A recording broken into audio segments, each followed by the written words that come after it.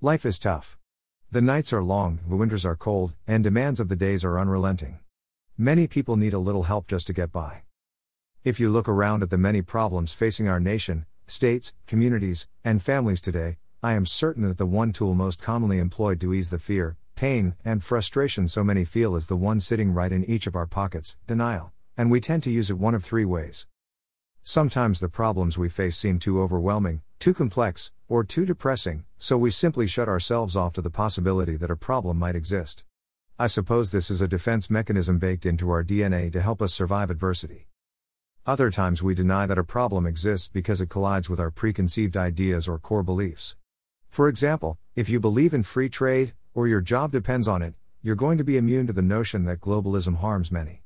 This is true for many other issues, and not much about this facet of denial is ever going to easily change.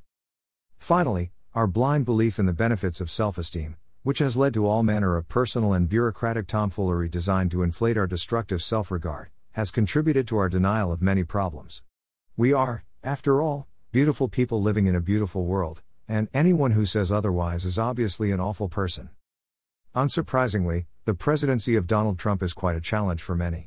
His impolite refusal to sugarcoat the problems facing our nation, lack of grace when criticizing those with whom he disagrees, and his smug skewering of those shocked by his election have shaken the psyches and security of many to the core, which has contributed to a ferocious reaction among his opponents that seems far out of proportion to any reasonable facsimile of reality. Trump is not Hitler, this is not darkness at noon. There are, of course, those who have honest and thoughtful disagreements with particular policies, and this is perfectly appropriate and understandable. However, watching so many people scream, howl, curse, and otherwise overreact during and after the inauguration seems to point another issue: the fear caused by the denial, if you will, of our denial by someone who simply cannot deny it. It's terrifying.